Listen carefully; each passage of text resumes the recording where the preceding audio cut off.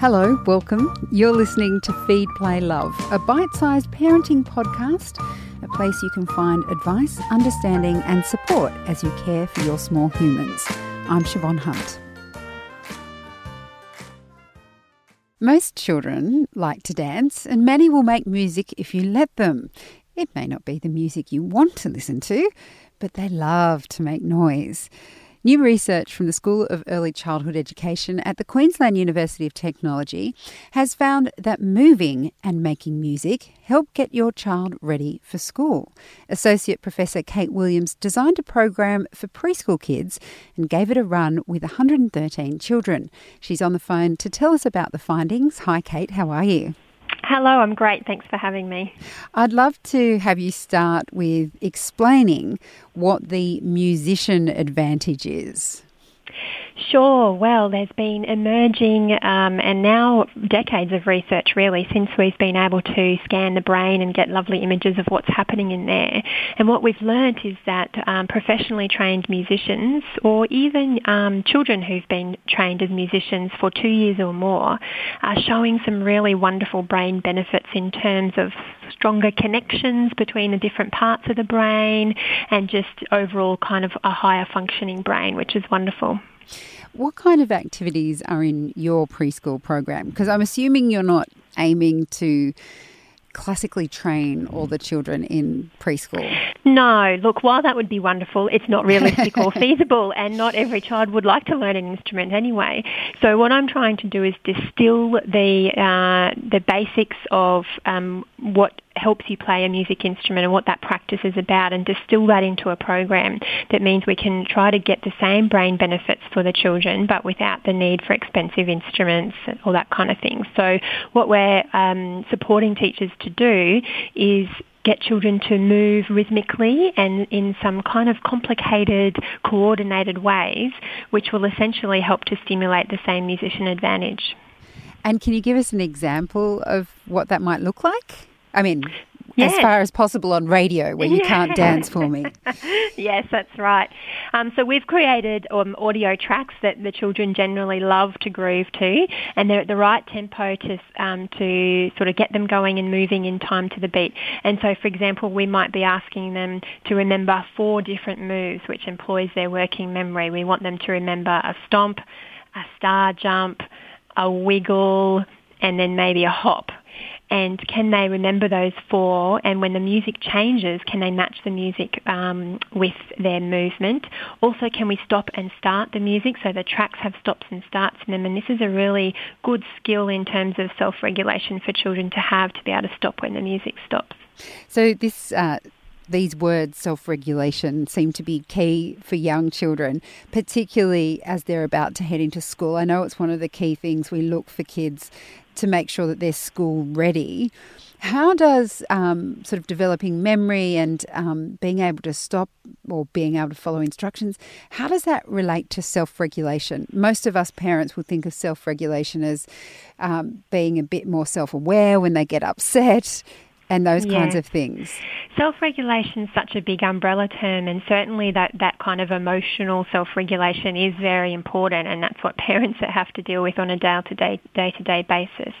But there's some other areas of self-regulation that are really important for learning, and they're called executive functions, and we talk about 3 of those in early childhood. One is working memory, so can you kind of remember multi-step instructions, and can you remember a piece of information that you have to use to solve a problem? The second one is inhibition, which you might think of as impulse control. So these are the children who can kind of refrain from yelling out in class if the rule of the classroom is to put their hand up first. And you can see how stopping and starting actually helps children to learn physical inhibition, just to control their physical selves. And the third executive function is shifting or mental flexibility. And we practice that in the rhythm and movement program by doing things like asking children to move slowly when the music is fast. And that is really quite difficult to do because you're having to get your brain to override the natural instinct to move fast with the music and go slowly instead. And so this is about mental flexibility. I also like your example about head, shoulders, knees and toes. Can you talk us through that one? Yeah, so there's so many little tricks that parents can do. All of the sort of classic nursery rhymes that we often do, you can just add a little trick into it. So, for example, for heads, shoulders, knees, and toes, one step might be, can you sing it through and leave out shoulders? So that's about inhibition. It's also about working memory because you have to remember the instruction. But can you sing heads, knees and toes, and keep going through? Another step might be, can you sing it forward, starting with heads, but actually do the opposite action? So your actions begin on your toes, even when you're singing head. And that involves a lot of tricky working memory, inhibition, even emotional regulation, so you don't get too frustrated. Sounds like something would be challenging for adults as well. Really? Yes, it can be, especially after a long night. So the program that you're running was twice a week and for 30 minutes each time. Looking at your results, do you think that's the ideal amount of time children should be engaged in movement and rhythm activities to get the benefits? We're actually looking at that for the next piece of research. I think 30 minutes might be difficult for people to fit in. So we've actually, for the next study, reduced it to 20 minutes. Excuse me. And we'd also, I think twice a week is the bare minimum. So we know from studies from the Musician Effect and other studies that have looked at activities that improve children's self-regulation, that the more the better, really. So it would be fantastic if it was daily. But again, in typical kind of preschool or kindergarten programs, that might be too much because children sometimes only attend a couple of days a week. So we think 2 days of 20 minutes is a bare minimum. Anything more is a bonus. And the key to it is the repetition and the structure, but also continuing to increase the challenge. So in all of our activities, just like I explained with head, shoulders, knees and toes, you can kind of level it up. It's like going to the next level in the computer game, and keep leveling it up because that's what really extends children's skills.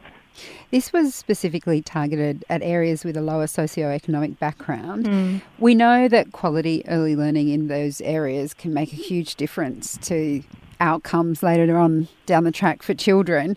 How much difference do you think these particular kind of programs can make in terms of the rhythm and movement that you've been working with?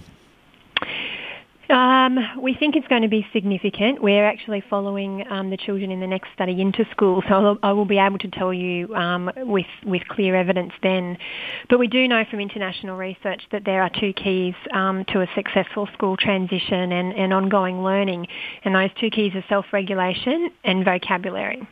So it's not about being able to count or know your colours or being able to read or write before you hit prep, but it's just those two things, and they will buffer children from all sorts of different backgrounds in terms of having the kind of academic resilience and being ready to learn.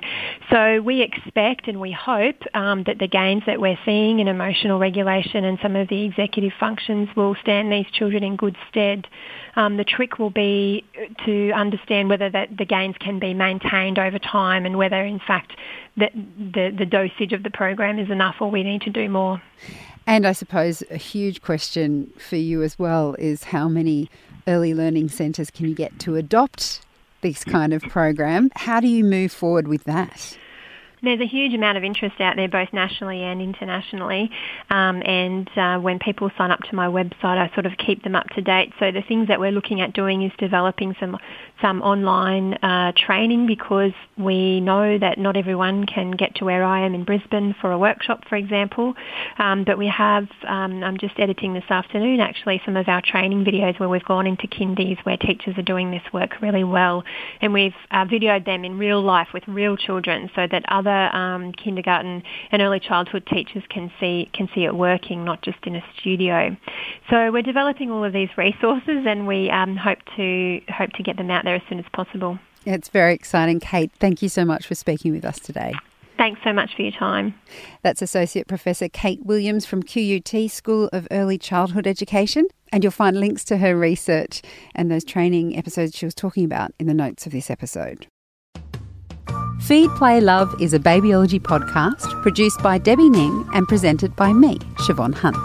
We'd love to hear from you, so if you'd like to get in touch, email us at feedplaylove@theparentbrand.com.au. See you next time.